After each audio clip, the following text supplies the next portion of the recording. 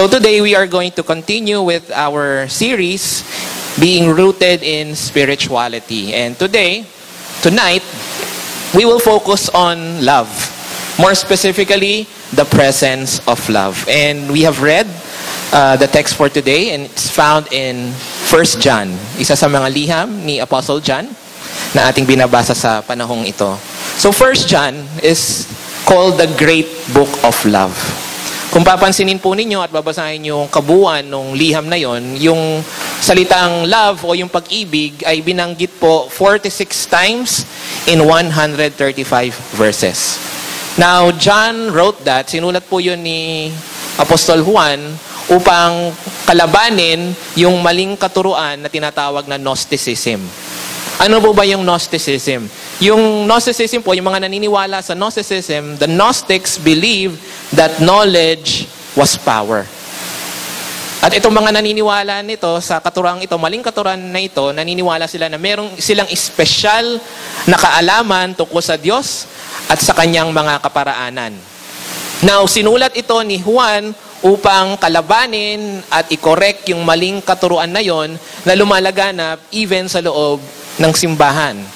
And as he does that, itinuro niya rin sa kanila at sa atin ngayong gabing ito ang katuruan tungkol sa isang dakilang Diyos na may dakilang pag-ibig sa ating mga dakilang makasalanan. Now, it's that great love of that great God that we will address for the following minutes. Okay? Now, we know, if you would remember, that John really identified with Jesus' love for him. To the point na nung sinulat niya yung kanyang mabuting balita tungkol sa buhay ni Jesucristo, hindi niya nilagay yung pangalan niya. Imbes nilagay niya yung term na, sa English, the disciple whom Jesus loved. Yung alagad na minahal niya, ni Kristo. Yun po yung ginamit niyang term para i-describe yung sarili niya. Kasi tunay na naranasan ni Juan yung pag-ibig ni Jesus nung siya ay narito pa. So makikita po natin that the Apostle John teaches us the command. Ano po yung utos na tinuturo sa atin ni Juan? To love one another. Doon po sa chapter before this passage tonight, the Apostle taught that we know, alam po natin na tayo po ay tumawid na mula sa spiritual na kamatayan, muli sa muling pagkabuhay, kung tayo ay nagmamahalan. Yun po ay patunay. Yun po yung proof na tayo po ay binago na ng Diyos. Kung tayo ay nag-iibigan. So in the following verses that we are going to look at, we will see 6 reasons, 6 na dahilan kung bakit dapat yung pag-ibig ay maging present sa buhay natin. 6 na dahilan kung bakit dapat tayong mag-ibigan. So simulan po natin. Una, ano yung unang dahilan? Because God is love. Dahil ang Diyos ay pag-ibig. Makikita po natin yan sa verses 7 to 8. This is the first reason that we love. We love because it is the character of God. Ito po ay ugali o likas sa ating Diyos. God is love. Diba? Can you say that with me? God is love. And if we would stop and think for a few seconds, isipin po ninyo, yung Diyos na lumalang ng lahat ng nakikita nyo. Yung Diyos na siyang nag-cause ng lahat ng ating nararanasan, di ba?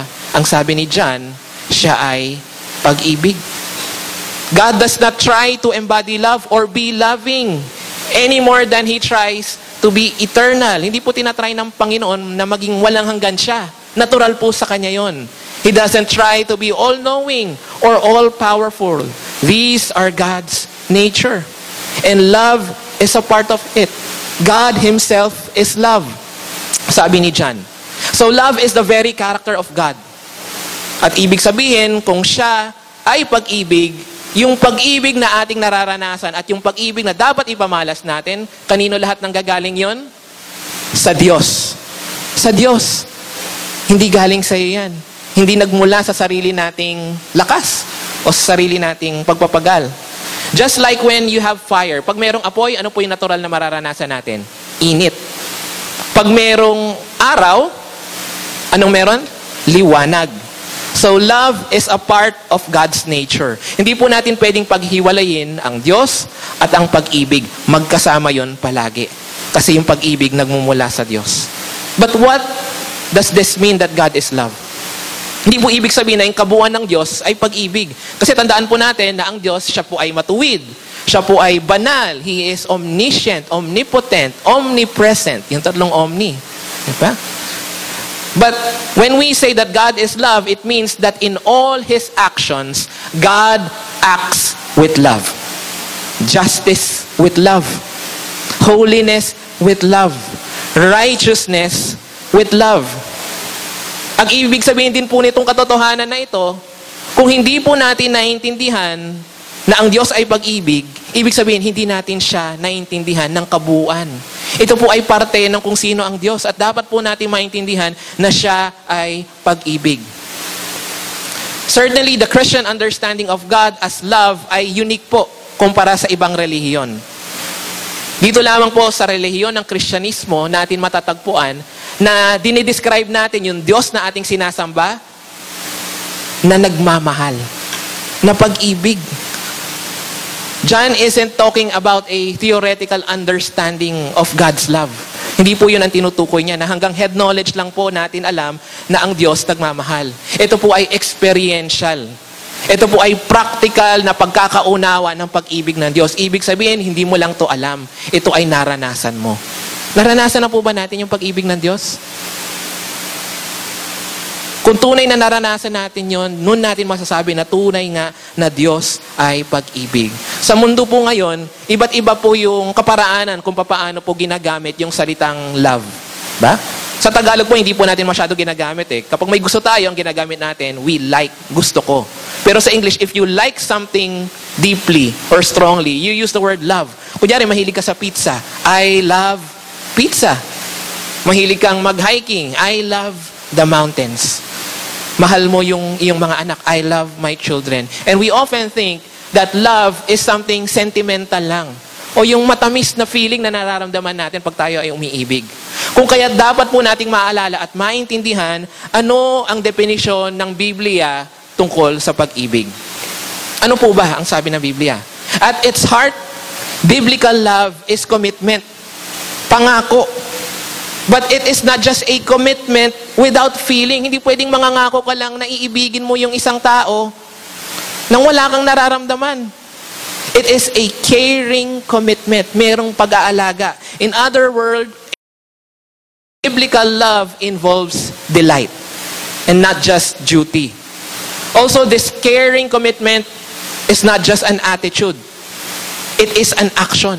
Yung pag-ibig po, ipinapakita. It shows itself in deeds.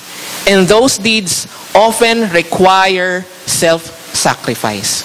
Kung saan nakita po natin, mismo sa buhay ng ating Panginoong Hesukristo, kung saan siya mismo ay pumunta sa krus ng Kalbaryo upang mamatay para sa kasalanan natin. Yung inisip niya yung kapakanan natin at hindi yung kapakanan niya.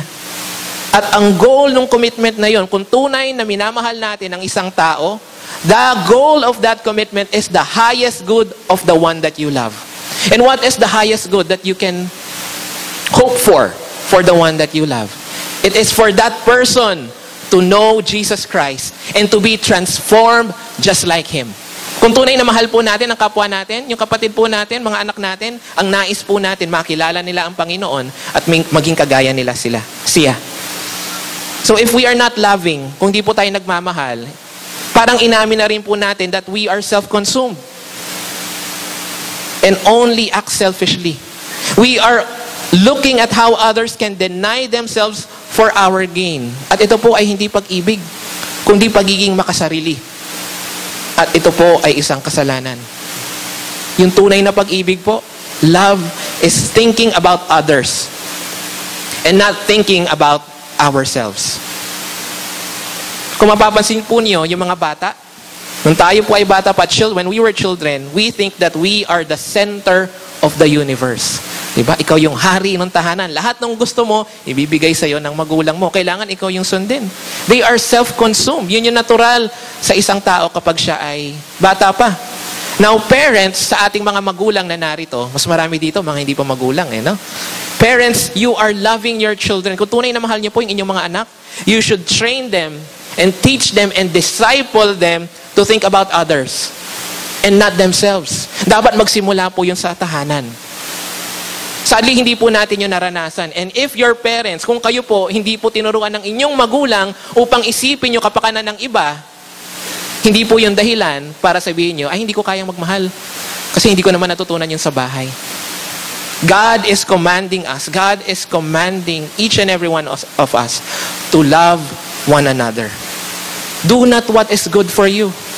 Do what is good for God and do what is good for others. Consider what John says. Sabi po niya, if we do not deny ourselves for the gain of our brother or sister, ibig pong sabihin nun, hindi po tayo pinanganak na muli. Ibig pong sabihin nun, hindi po natin talaga kilala ang Diyos. Kung tayo po ay tunay na anak ng Diyos, kung tayo po ay tunay na nabuhay na muli, we will share in the characteristic of God, the one that we worship. And we have seen here that God is love. At kung tayo ay binuhay na muli at anak niya, dapat lang na makita sa atin yung pag-ibig na yon. So loving each other is the proof. Ito po ay patunay na kilala natin ang Diyos at tayo po ay mga anak niya. Ito po yung confidence, yung lakas ng loob na meron po tayo dahil sa eternal salvation na meron sa atin. We know that we have eternal life because we are treating each other properly, denying ourselves and allowing our Christian family to gain through our sacrifice. Otherwise, we are not children of God if we do not love one another. Therefore, we must change our conduct. Dapat simulan nating umibig. At kung hindi natin magagawa yon, kung napakahirap para sa atin gawin na ibigin yung kapwa, baguhin na lang natin yung tawag natin sa atin. Huwag na lang natin tawagin ang ating mga sarili na Kristiyano. Because we cannot claim that we are not Christians if we do not love. The next reason why we should love, why love should be present in our lives, is because God loved us. Unang rason, dahil ang Diyos ay pag-ibig. Pangalawa, dahil minahal tayo ng Diyos. Ang sabi po ni Pablo sa Romans 5 verse 8, but God demonstrates His own love for us in this: while we were still sinners, Christ died for us.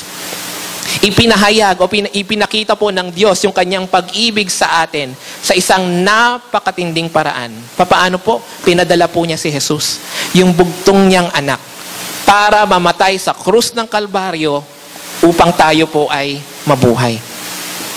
How did God show His love? God denied Himself for our gain.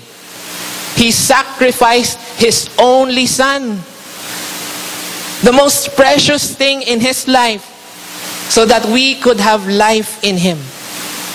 So we see that Jesus reveals the heart of God. At makikita po natin yung boldness doon sa salita ni John doon sa verse 10. Ang sabi po niya, this is love. Not that we loved God, but that He loved us. So based kay John, dito sa pinag-aaralan po natin ngayong gabi, na yung pag-ibig po ay hindi yung mga bagay na ginagawa natin para sa Diyos. Hindi po yun. Hindi po yun yung pag-ibig. Yung pag-ibig po, yung tunay na pag-ibig, ay yung ginawa ng Diyos para sa atin. Ito po yung proper attitude ng isang tunay na tagasunod o alagad ng ating Panginoong Hesukristo. We do not think about what we are doing for God. We do not see what we are doing as a sacrifice or a forsaking of ourselves. All that we see, yung tanging nakikita po natin at siyang nagiging motivasyon po natin upang umibig, ay yung pag-ibig ng Diyos na naranasan natin. Yun po ba yung nakikita po natin palagi? Yung ginawa ng Diyos para sa atin? What did God do? He sent His Son to save us from the penalty of sin. And we see that the greatness of the sacrifice shows the greatness of God's love. Hindi po biro yung ginawa ng Diyos para sa atin. Si Jesus po mismo, yung nagbayad nung kasalanan, nung bayad sa kasalanan na dapat tayo ang magbayad.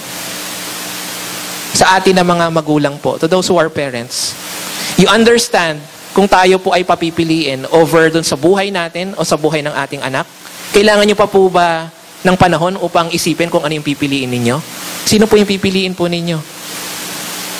Yung mga anak, sino kaya pipiliin ng magulang nyo? Kayo. Diba? Kasi ganun na lamang katindi yung pag-ibig ng isang magulang sa kanyang anak. Kung tayo nga, ganun yung pag-ibig natin sa ating mga anak, paano pa kaya ang Diyos? Pero alam niyo po, pinili niya na iligtas tayo. Patunay na dakila yung pag-ibig niya sa atin. Therefore, we see how great God's love is for this world. Nakikita natin kung gaano kadakila yung pag-ibig ng Diyos sa bawat nilalang.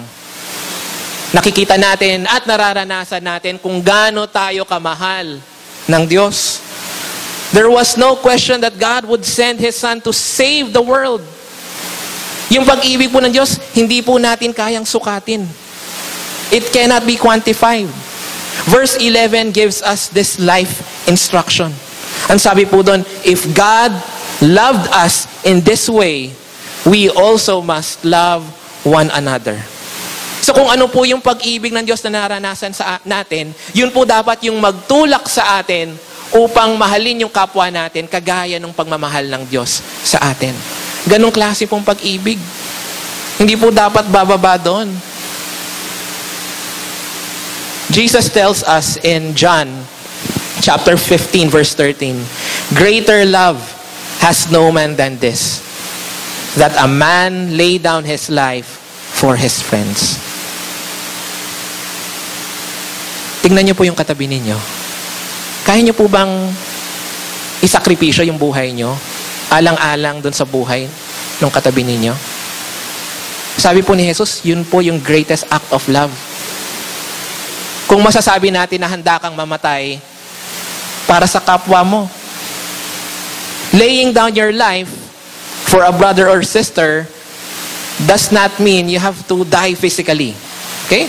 It can also be done through servanthood, paglilingkod, dedicating our time to help someone in need, or pakikinig sa isang kapatid na nangangailangan ng karamay kahit na ayaw na natin siyang pakinggan kasi puro problema na lang yung sinasabi niya. Now, because God is love and God loved us, we have God's love to give. I hope and pray na yung pag-ibig na inaasahang makita ng Panginoon dito sa kalagitnaan natin ay hindi lamang po nangyayari sa tuwing sinasabi ng worship leader na magkamayan tayo at magbatian. Sana hindi po natatapos doon.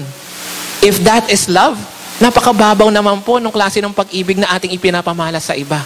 God expects us to love one another, kagaya ng pagmamahal niya sa atin. But notice the nature of God's love. Yung pag-ibig po ng Diyos ay hindi po nakadepende dahil po dun sa love na maaring ibigay po natin sa Kanya. Hindi po niya tayo minahal dahil alam niyang mamahalin din naman po natin siya in the end. No. God loved us. Even though as a human race, we are totally opposed to Him. Jesus Christ submitted Himself to the execution, so that the very people who wanted Him executed could be forgiven. Handa ang Diyos, handa si Jesus na mamatay para sa atin upang tayo ay mapatawad. God's love knows no limits. Ito po ay pag-ibig na handang magpatawad ng paulit-ulit, without warrant, without keeping score. Hindi po may listahan ng Panginoon kung gaano nakaraming atraso ng bawat isa sa atin. At ang tanong po sa atin ngayong gabing ito, ganun din po ba yung pag-ibig na meron tayo sa ating kapatid? O tayo yung nagbibilang kung ilang beses na tayo sinaktan at doon nakadepende yung klase ng pag-ibig na pwede natin ibigay sa kanila. Kung tayo po ay tunay na pinanganak na muli, kung tunay na naranasan natin yung pag-ibig ng Diyos, ibig sabihin, kailangan natin mahalin ang bawat isa sa ganong paraan din. Naalala ko po yung kwento ng isang pastor. Sabi po niya, nung siya po ay bata pa, umuwi siya one time galing sa school At nagulat siya, merong inimbitahang pulube yung kanyang magulang. Dinala nila sa loob ng kusina at pinakain po yung pulube. And while they were eating, narinig po niya yung usapan ng pulube at yung kanyang nanay at tatay. Sabi ng pulube sa kanyang nanay, "Ma'am, salamat po sa pagpapatuloy sa akin. Sana po, mas marami pa pong tao na kagaya ninyo." Sabi nung nanay ng pastor, "Naku sir, marami pa rin pong taong kagaya po namin. Ang kailangan nyo lang pong gawin, hanapin sila."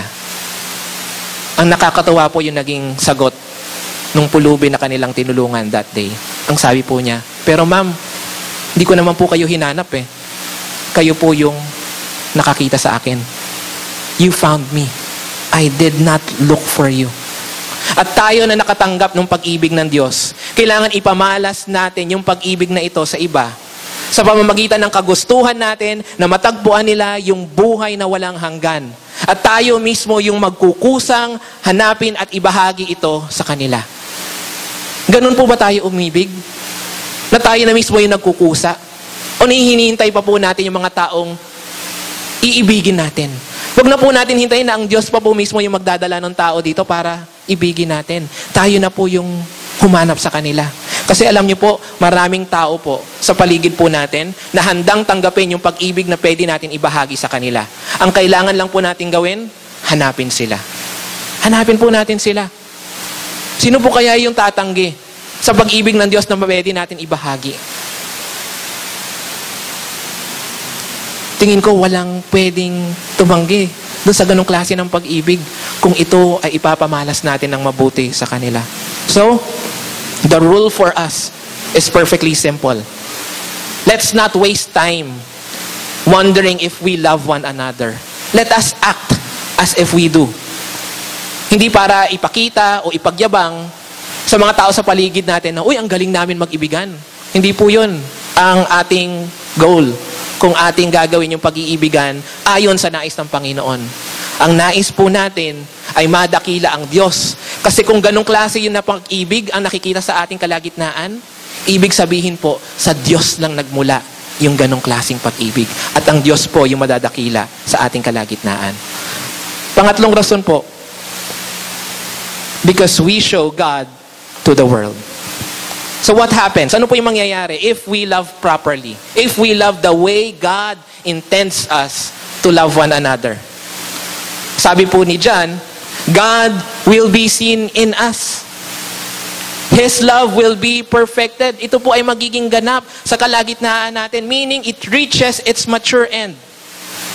Wala pa pong nakakita sa Diyos. Pero yung pag-ibig ng Diyos, kailangan makita sa bawat isa sa atin na naririto. Sa pamamagitan ng pag-iibigan natin sa bawat isa. Hindi po natin nakikita ang Diyos. At yung mundo sa paligid po natin, hindi po nila nakikita ang Diyos. But the world is supposed to see the love of God in us by the way we treat each other. Kinukumbinsi po natin yung mga tao sa paligid na tunay ang Diyos. At papaano nila makikita yon? We prove this by the love we show for each other. Natutunan po natin that God's love, which originated in Himself and was revealed in His Son, is now perfected in His people. Yung pag-ibig po ng Diyos na nagsimula sa Kanya at ipinamala sa pamamagitan ng kamatayan ni Jesus para sa atin ay nagiging ganap po sa kalagitnaan natin pag tayo po ay nagmamahalan. God's love is perfected when it is reproduced, pag dumadami po ito sa kalagitnaan natin. Tayo na church ng Panginoon. In this community of faithful believers, we see God's love have its ultimate fulfillment. Now, to put it in another way, God revealed His love for us by sending His Son as a sacrifice for us. And when we do not sacrifice for each other, ibig pong sabihin nun, yung pag-ibig ng Diyos, wala sa atin. Kung di natin kaya magsakripisyo, alang-alang sa kapakanan ng kapatid po natin. Ibig pong sabihin nun, yung pag-ibig ng Diyos, wala pong kahulugan o wala pong halaga sa buhay natin. But when we see God's love and act upon that love by loving others, then God's love is being made complete in our lives. And God's love is being brought to completion on this earth because we are carrying out God's purpose. Yung layunin ng Diyos. Yung mag-ibigan tayo. So ang Diyos na hindi nakikita, na ipinamalas o was revealed sa pagkakatawang tao ni Jesucristo, ay naipapahayag sa pamamagitan ng pananahan ng banal na Espiritu sa bawat isa sa atin. Kapag tayo po ay nag-iibigan. Now that is an amazing thought. Napansin niyo po ba? People do not see God. Hindi po nakikita ng mga tao ang Diyos. Marami pong tao hindi rin po nagbabasa ng Biblia. Pero nakikita po nila yung buhay natin. Nakikita po nila at binabasa yung simbahang ito. They read us, they read you when you interact with other people, either at school or at work. If they see, kung makikita po nila, yung kakaibang pag-ibig, yung pag-ibig na galing sa Diyos mula sa atin, lalo kung ang ine-expect po nila ay paghihiganti, kapag tayo ay nasasaktan, ito po ay patunay na nananatili ang Diyos sa atin. If they see anger, bitterness, verbal attacks, and hatred, then, ang sabi ni John sa verse 14, we are failing. We are failing, tayo po ay nabibigo to testify that the Father has sent the Son to be the Savior of the world. So, ibig pong sabihin mga kapatid, yung pag-ibig po natin sa bawat isa, ay patotoo po natin sa mga tao sa paligid po natin na hindi pa nakakakilala sa Panginoon. Natatakot po ba tayo mag-share ng salita ng Diyos? Let's start by loving one another. And that is a concrete proof that God is indeed alive in our lives and we believe in Him. So, ang punto ni John sa verse 12 is that if we see God's love surfacing in our relationships with others, then we have evidence of God abiding in us. Now, this is especially true sa mga sitwasyon kung saan if we are acting in the flesh, we would be indifferent. Wala tayong malasakit. At best, yun yung best case scenario. Or at worst, we are antagonistic or hateful. At worst. Kung yung biglaang reaksyon po natin kapag tayo po ay nasasaktan ay gumanti, pero pinili natin na mahalin yung taong nanakit sa atin, ito po ay patunay na ang Diyos ay nananatili sa ating buhay. Bagamat hindi natin nakikita ang Diyos na Espiritu, makikita po natin yung patotoo o yung ebidensya na siya ay nananatili sa atin kung tayo ay tunay na nag-iibigan. So madali na lang malaman kung sino yung tunay na Kristiyano. Yung tunay na nag-iibigan. Kahit sabihin pa natin, kahit labelan pa natin sarili natin na tayo ay Kristiyano, kung hindi ito nakikita sa pamamagitan ng pag-iibigan natin sa bawat isa, ibig sabihin, hindi po tayo tunay na mga mananampalataya. Pang-apat pong dahilan, because we understand God's love. Let's read verse 13. Sabi po dito, this is how we know that we live in Him and He in us. He has given us His Spirit. So yung pag-ibig po ng Diyos ay nagiging parte ng ating testimony, our confession, yung pinapahayag po natin sa mga tao. And this is the part of our way of life. At alam po natin na tayo ay nananatili sa Diyos at siya ay nananatili sa atin sa isang matibay na relasyon dahil doon sa banal na Espiritu na to ng Diyos na nasa atin. Okay? Kung tunay na ang banal na Espiritu nasa atin, ibig sabihin, we are abiding in Christ. Yan po yung sabi ni John. At siya po ay nagpatuloy. Ang sabi niya, we have seen and testified that the Father has sent the Son as Savior of the world. This is the confession we make and the hope in which we believe. Do you believe that truth? Do you testify that truth? That the Father, that God the Father has sent Jesus to be our Savior? Patuloy po natin, sabi sa verse 15, if anyone acknowledges that Jesus is the Son of God, God lives in them and they in God. Medyo pa ulit-ulit yung point na dinadrive dito ni John. And John has made this point repeatedly upang i-defend na yung Jesus na kanilang itinuturo sa mga tao nung panahon na yon ay hindi lamang po guro, hindi lamang po siya miracle worker, hindi lamang po siya propeta. Siya po ay anak ng Diyos. At kung tayo po ay naniniwala sa katotohanan na yon, ibig sabihin, siya ay nananatili sa atin. Okay? Hindi lamang po natin sinasabi, dapat pinaniniwalaan natin ng buong buo. So So tignan po natin kung paano binigyang diin ni John yung mensahe po niya sa verse 16. Ang sabi niya, and so we know and rely on the love God has for us. Ibig pong sabihin dito, kung tunay na naiintindihan natin yung pag-ibig ng Diyos para sa atin, ito po yung magtutulak sa atin upang mahalin yung kapwa natin. Ito po rin po ay nagpapatunay na tayo ay nananatili sa Diyos at siya ay nananatili sa atin. Now to put this in another way, when you do not love each other, kundi po tayo tunay na nag-iibigan sa bawat isa, ibig sabihin, hindi po natin naiintindihan talaga yung pag-ibig ng Diyos para sa atin. So, maaring kailangan pa natin pag-aralan at intindihin mabuti at paniwalaan. If we are not doing that, we are missing it completely. If you have come to know that God loves us at naniniwala ka sa pag-ibig na yon, then you will remain in that love by loving others, proving that you have a relationship with God.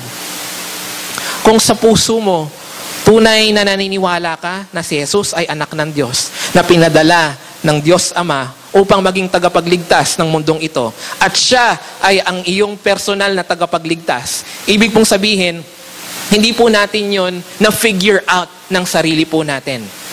Ito po ay ipinahayag ng Diyos sa pamamagitan ng banal na Espiritu niya.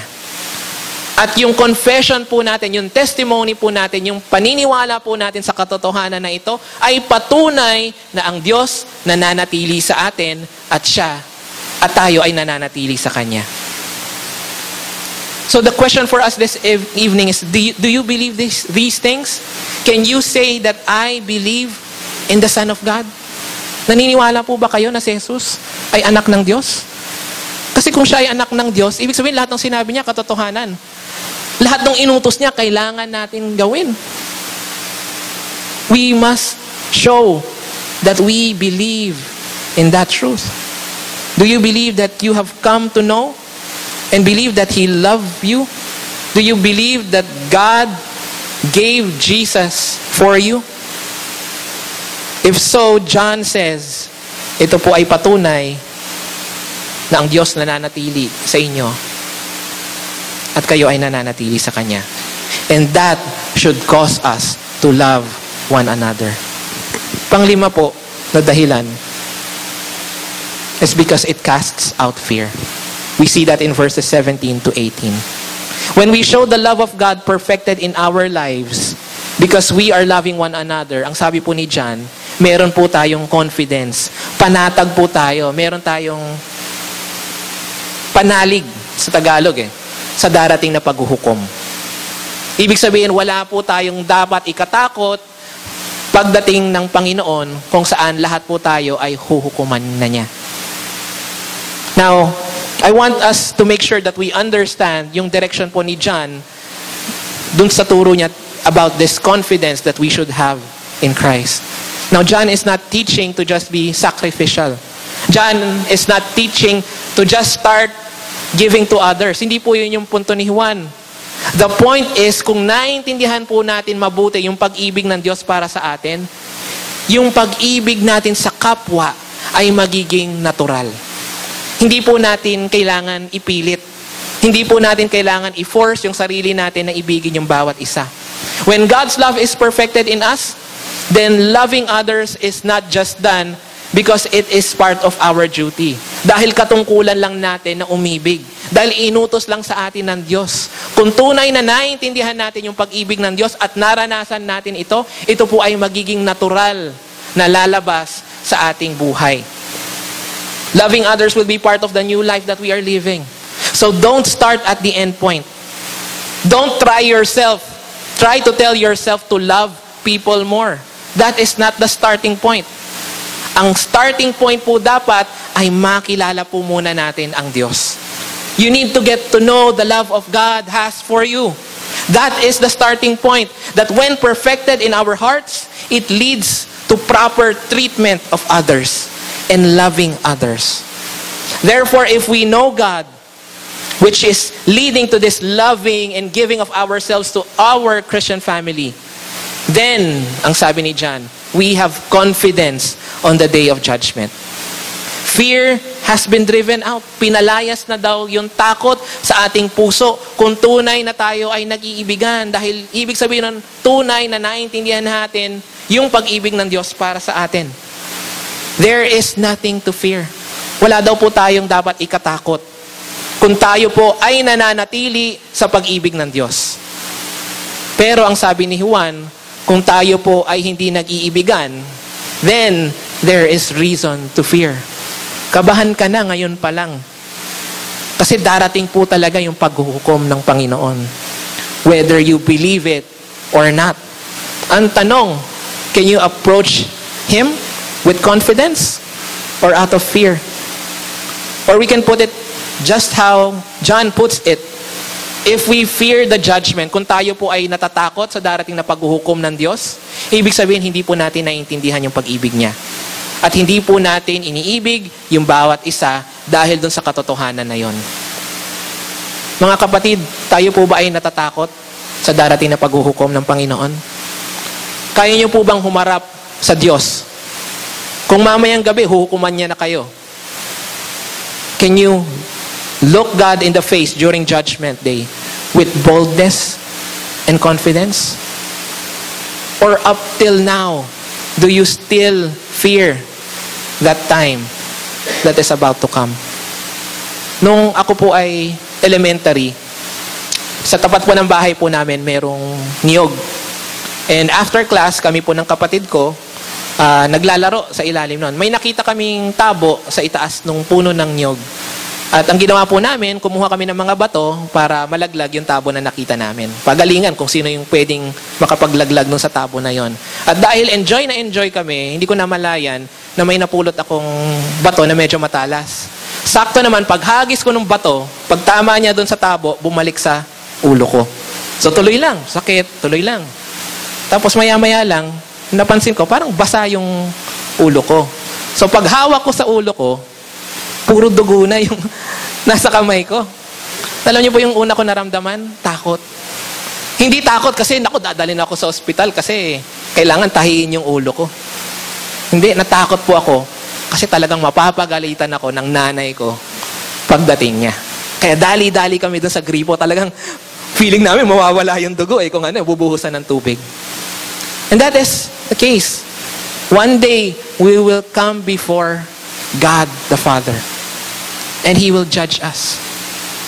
Do we fear that coming judgment? Wala po tayong dapat ikatakot kung tayo ay nananampalataya sa Kanya. At alam niyo po yung patunay na tayo ay nasa Kanya na at Siya ay nasa atin kung tayo ay tunay na nag-iibigan. So you can rest peacefully tonight knowing the fact na kung sakaling hukuman tayo ng Panginoon bukas, sakto kung kailan holiday pa naman nung tayo hinukuman ng Panginoon, we can approach Him with confidence. The last reason why we should love one another is because we love God. Yun yung last. Kung tunay na mahal natin ang Diyos, dapat lang mahalin natin bawat isa. Verse 19 makes that very point. Now, John draws a simple conclusion for us. We cannot think that we love God and hate our brother. Ang sabi po niya dito sa ating talatang binasa, tayo daw po ay nagsisinungaling. Kung kinamumuhian po natin yung ating kapatid, pero sinasabi natin na mahal po natin ang Diyos. Kasi kung ang Diyos nga na hindi nakikita, hindi natin kayang mahalin, paano natin mamahalin yung kapatid po natin? Ibig sabihin, hindi po natin talaga mahal yung Diyos. How can we possibly think that we have love for God when we do not deny ourselves for the gain of our brethren?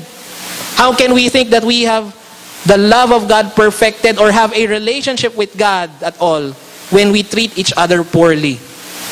At ito po yung kautusan ng Panginoon sa atin. The one who loves God, siya na nagsasabing mahal niya ang Diyos, dapat niyang mahalin yung kapatid niya. Dapat, hindi po suhestyon. Ito po ay utos. Dapat na nakikita sa kalagitnaan natin. Specifically dito po sa ating church. If we love God because of what He has done for us, then we must love one another. Even that time, they find it hard to follow this command. Yung mga Hudyong Kristiyano, kinamumuhian nila yung mga Hentil, yung mga Gentile Christians. At yung mga Gentile Christians, kinamumuhian naman nila yung mga Romanong Kristiyano. Pero lahat sila, sinasabi nila, mahal nila ang Diyos. Pwede po ba yun? Sinasabi natin, mahal natin ang Diyos. Sinasabi natin, inaawit natin, na mahal natin yung bawat isa. Pero konting away lang, konting di pagkakaintindihan, ayaw na natin katabi. Diba? Ayaw na natin makita sa simbahan. Diba? Hindi na natin kakausapin. Yun po ay nagpagpapakita na marahil hindi pa po natin talaga naintindihan yung pag-ibig ng Diyos para sa atin. If we find it difficult to love other believers, kung tayo po ay nahihirapan upang mahalin yung kapwa mananampalataya, paano po natin iibigin o mamahalin yung mga taong hindi pa nakakakilala sa Panginoon at ibahagi sa kanila yung mabuting balita at iakay sila sa ating tagapagligtas? Mga kapatid, let us stop pleasing the world and let us start preaching to the world. Kalimutan na po natin kung ano yung tingin ng mundo sa atin. Ang pinaka-importanting bagay po, ano kaya ang tingin ng mundo kay Jesus? Ano ang pagkakakilala ng mga tao sa paligid natin tungkol kay Jesus? The world needs to see God's love in us. The New Testament says na meron daw pong dalawang tugon sa pag-ibig ng Diyos na ating mararanasan at nararanasan. Ano po yung tugon na yun? Una, the most reasonable response is to love Him in return. Natural lang. Mahal ka ng Diyos, dapat lang mahalin mo siya. At ang sabi ni Jesus, the highest calling God puts on your life as a Christian, una is to love God with all your mind, with all your heart, with all your soul, and with all your strength. Yun po yung una natin tugon. The second response is that we love other people, especially other Christians. When we put our trust in Jesus Christ, yung pag-ibig po ng Diyos ay nagiging pamana po niya para sa atin. Pamana na naipapasa din sa iba, ipinapamalas at ipinamamahagi.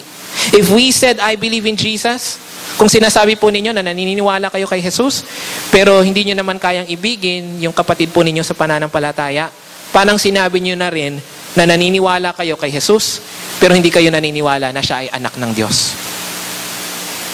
If this is the case, John says, paano natin masasabi na naintindihan natin at nakikilala natin ang Diyos ng pag-ibig? So, sino po yung mga tunay na mananampalataya? Who are the true Christians? The answer is found not in what the person says about his faith. Yung sagot po hindi makikita doon sa sasabihin po natin. Ito po ay nakikita doon sa gawa natin. The key fruit to watch, at ito po yung tinuro ni John sa kanyang mga alagad nung panahon na yon, is love. It's not what a person says, but how he lives it out in love. Ipakita po natin. Sana po yung pag-ibig na ating pinaniniwalaan at ipinangangaral, hindi po manatili po sa ating mga labi, makita po sa ating gawa.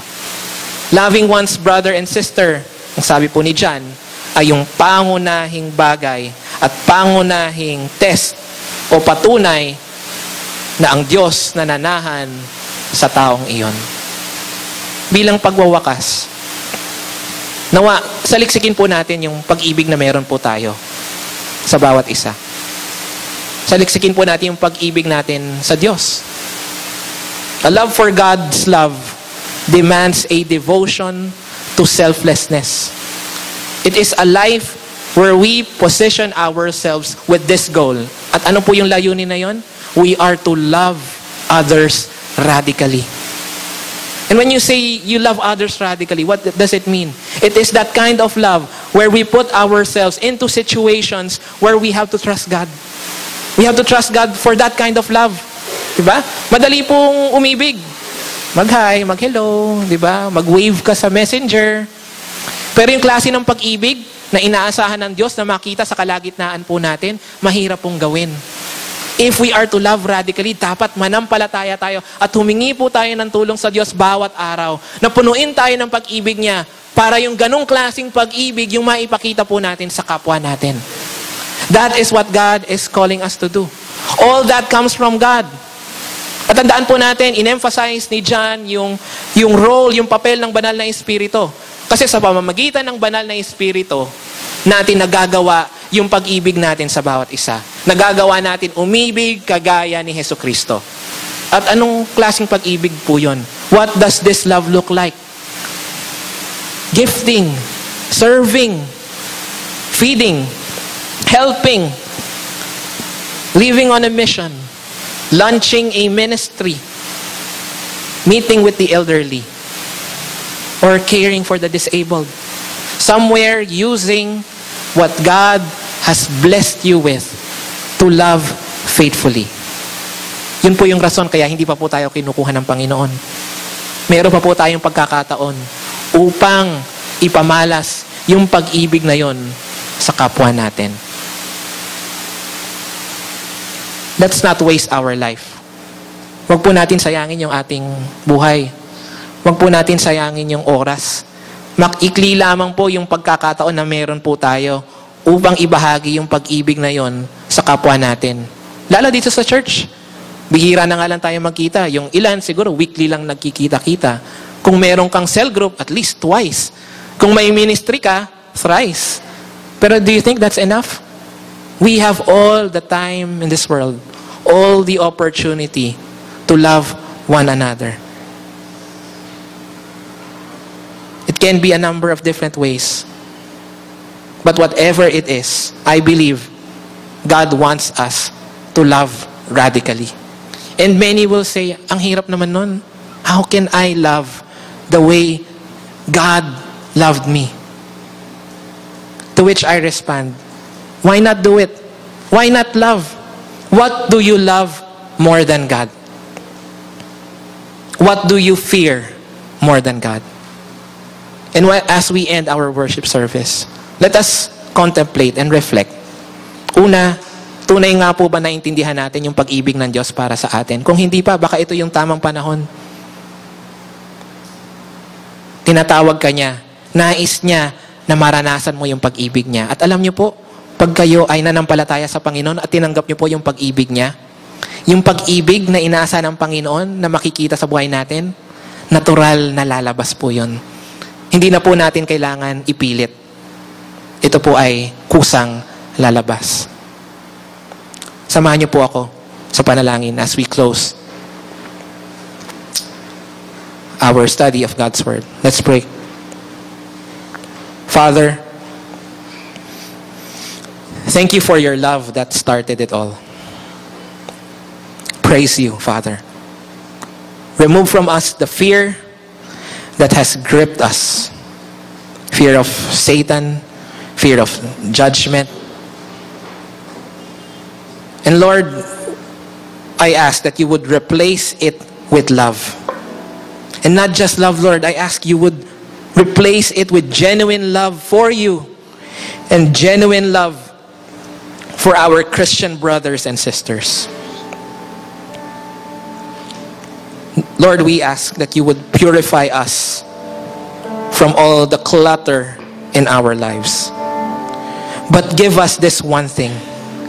If we could ask just one thing from you, this is what we ask, Lord. Give us love.